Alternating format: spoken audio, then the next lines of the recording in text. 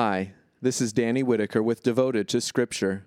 I'm reading through the Bible in a year and sharing my reading with you. This is day 141 of our journey. The surrounding nations continue to harass the Israelites as they attempt to rebuild the temple. Today we are witness to many letters sent between the governors of the region and the kings of Persia in an attempt to halt Israel's efforts. In the end, the annals are consulted, and the original order given by Cyrus is found. This ends the political debates and allows the people to bring God's temple to final completion. At this time, Ezra joins another batch of exiles returning to Jerusalem and begins to teach the law of the Lord in Israel. Join me in Ezra 4 through 7 for the completion of the temple despite objections. Ezra 4. When the enemies of Judah and Benjamin learned that the former exiles were building a temple for the Lord God of Israel, they came to Zerubbabel and the leaders and said to them, "Let us help you build, for like you, we seek your God, and we have been sacrificing to him from the time of King Esarhaddon of Assyria, who brought us here." But Zerubbabel, Jeshua, and the rest of the leaders of Israel said to them, "You have no right to help us build the temple of our God. We will build it for ourselves for the Lord God of Israel, just as King Cyrus, the king of Persia, has commanded us." Then the local people began to discourage the people of Judah and to dishearten them from building. They were hiring advisors to oppose them, so as to frustrate their plans. Throughout the time of King Cyrus of Persia until the reign of King Darius of Persia. At the beginning of the reign of Ahasuerus, they filed an accusation against the inhabitants of Judah and Jerusalem. And during the reign of Artaxerxes, Bishlam, Mithridath, Tabeel, and the rest of their colleagues wrote to King Artaxerxes of Persia. This letter was first written in Aramaic, but then translated. Rehum the commander and Shimshai the scribe wrote a letter concerning Jerusalem to King Artaxerxes as follows. From Rehum the commander, Shimshai the scribe, and the rest of their colleagues, the judges, the rulers, the officials, the secretaries, the Arachites, the Babylonians, the people of Susa, that is, the Elamites, and the rest of the nations whom the great and noble Ashurbanipal deported and settled in the cities of Samaria and other places in Trans-Euphrates. This is a copy of the letter they sent to him. To King Artaxerxes, from your servants in Trans-Euphrates. Now let the king be aware that the Jews who came up to us from you have gone to Jerusalem. They are rebuilding that rebellious and odious city. They are completing its walls and repairing its foundations. Let the king also be aware that if this city is built and its walls are completed, no more tax, custom, or toll will be paid, and the royal treasury will suffer loss. In light of the fact that we are loyal to the king, and since it does not seem appropriate to us that the king should sustain damage, we are sending the king this information, so that he may initiate a search of the records of his predecessors, and discover in those records that this city is rebellious and injurious to both kings and provinces, producing internal revolts from long ago. It is for this very reason that this city was destroyed. We therefore are informing the king that if this city is rebuilt and its walls are completed, you will not retain control of this portion of Trans-Euphrates. The king sent the following response. To Rehum the commander, Shimshai the scribe, and the rest of their colleagues who live in Samaria and other parts of Trans-Euphrates, greetings. The letter you sent to us has been translated and read in my presence, so I gave orders, and it was determined that this city from long ago has been engaging in insurrection against kings. It has continually engaged in rebellion and revolt. Powerful kings have been over Jerusalem, who ruled throughout the entire Trans-Euphrates, and who are the beneficiaries of tribute, custom, and toll. Now give orders that these men cease their work, and that this city not be rebuilt until such time as I so instruct. Exercise appropriate caution, so that there is no negligence in this matter. Why should danger increase to the point that kings sustain damage? Then, as soon as the copy of the letter from King Artaxerxes was read in the presence of Rehum, Shimshai the scribe, and their colleagues, they proceeded promptly to the Jews in Jerusalem and stopped them with threat of armed force. So the work on the temple of God in Jerusalem came to a halt. It remained halted until the 2nd year of the reign of King Darius of Persia. Ezra 5. Then the prophets Haggai and Zechariah, son of Iddo, prophesied concerning the Jews who were in Judah and Jerusalem in the name of the God of Israel who was over them. Then Zerubbabel the son of Shealtiel and Jeshua the son of Jozadak began to rebuild the temple of God in Jerusalem. The prophets of God were with them, supporting them. At that time, Tattenai, governor of Trans-Euphrates, Shethar-Bozenai, and their colleagues came to them and asked, "Who gave you authority to rebuild this temple and to complete this structure?" They also asked them, "What are the names of the men who are building this edifice?" But God was watching over the elders of Judah, and they were not stopped until a report could be dispatched to Darius, and a letter could be sent back concerning this.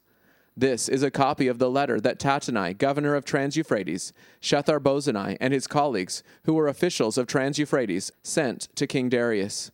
The report they sent to him was written as follows. To King Darius, all greetings. Let it be known to the king that we have gone to the province of Judah, to the temple of the great God. It is being built with large stones, and timbers are being placed in the walls. This work is being done with all diligence and is prospering in their hands. We inquired of those elders, asking them, "Who gave you authority to rebuild this temple and to complete this structure?" We also inquired of their names in order to inform you, so that we might write the names of the men who were their leaders. They responded to us in the following way. We are servants of the God of heaven and earth. We are rebuilding the temple which was previously built many years ago. A great king of Israel built it and completed it. But after our ancestors angered the God of heaven, he delivered them into the hands of King Nebuchadnezzar of Babylon, the Chaldean, who destroyed this temple and exiled the people to Babylon. But in the first year of King Cyrus of Babylon, King Cyrus enacted a decree to rebuild this temple of God. Even the gold and silver vessels of the temple of God that Nebuchadnezzar had taken from the temple in Jerusalem and had brought to the palace of Babylon. Even those things King Cyrus brought from the palace of Babylon and presented to a man by the name of Sheshbazzar, whom he had appointed as governor. He said to him, "Take these vessels and go deposit them in the temple in Jerusalem, and let the house of God be rebuilt in its proper location." Then this Sheshbazzar went and laid the foundation of the temple of God in Jerusalem. From that time to the present moment, it has been in the process of being rebuilt, although it is not yet finished. Now if the king is so inclined, let a search be conducted in the royal archives there in Babylon, in order to determine whether King Cyrus did in fact issue orders for this temple of God to be rebuilt in Jerusalem. Then let the king send us a decision concerning this matter.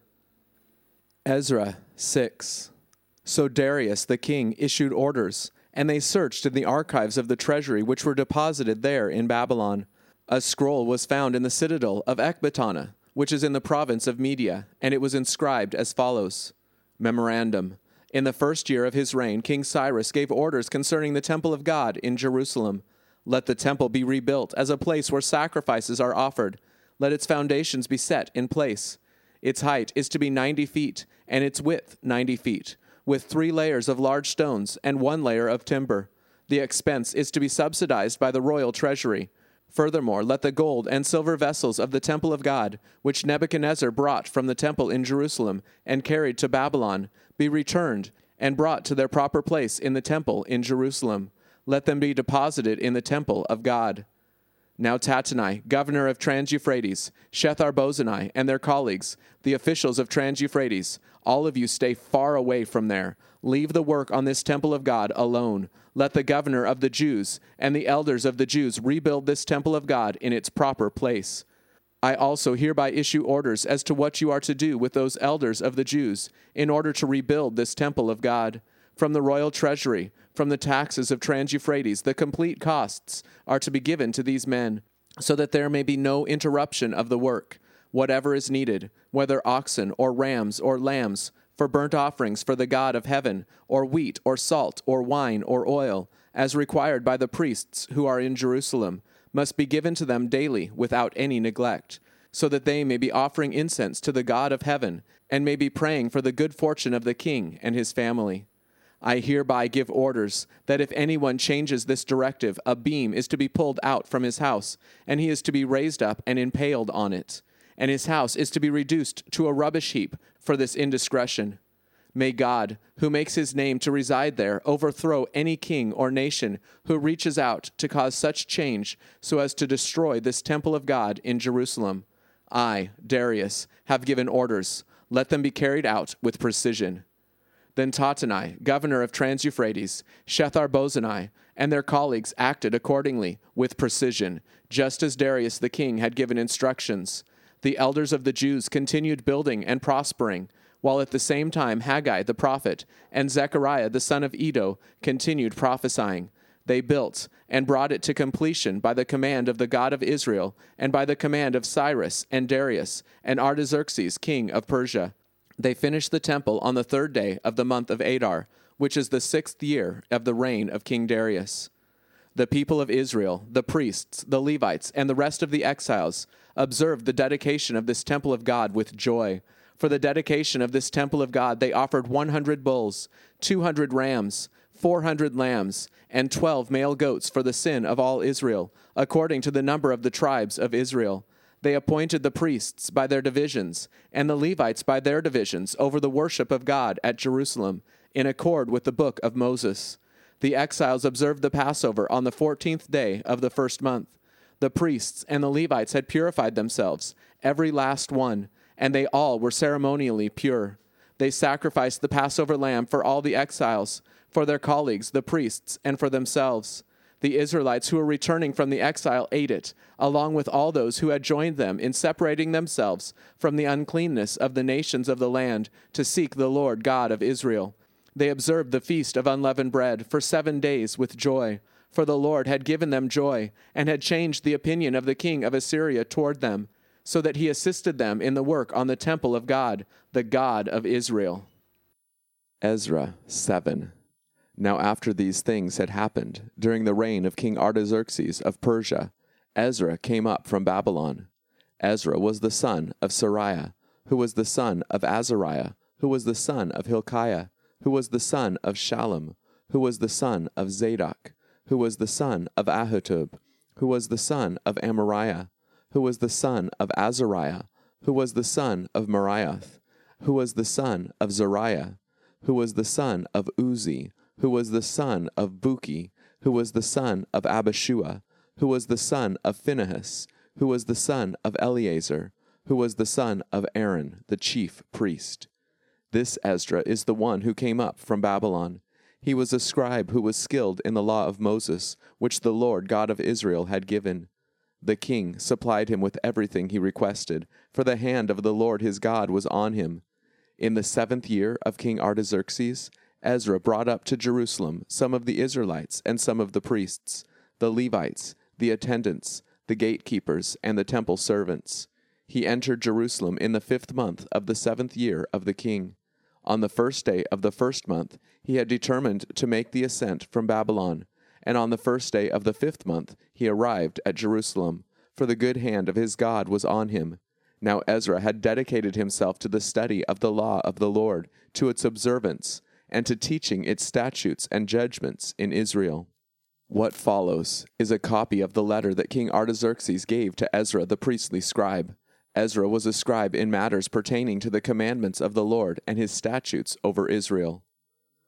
Artaxerxes, king of kings, to Ezra the priest, a scribe of the law of the God of heaven. I have now issued a decree that anyone in my kingdom, from the people of Israel, even the priests and Levites, who wishes to do so, may go up with you to Jerusalem.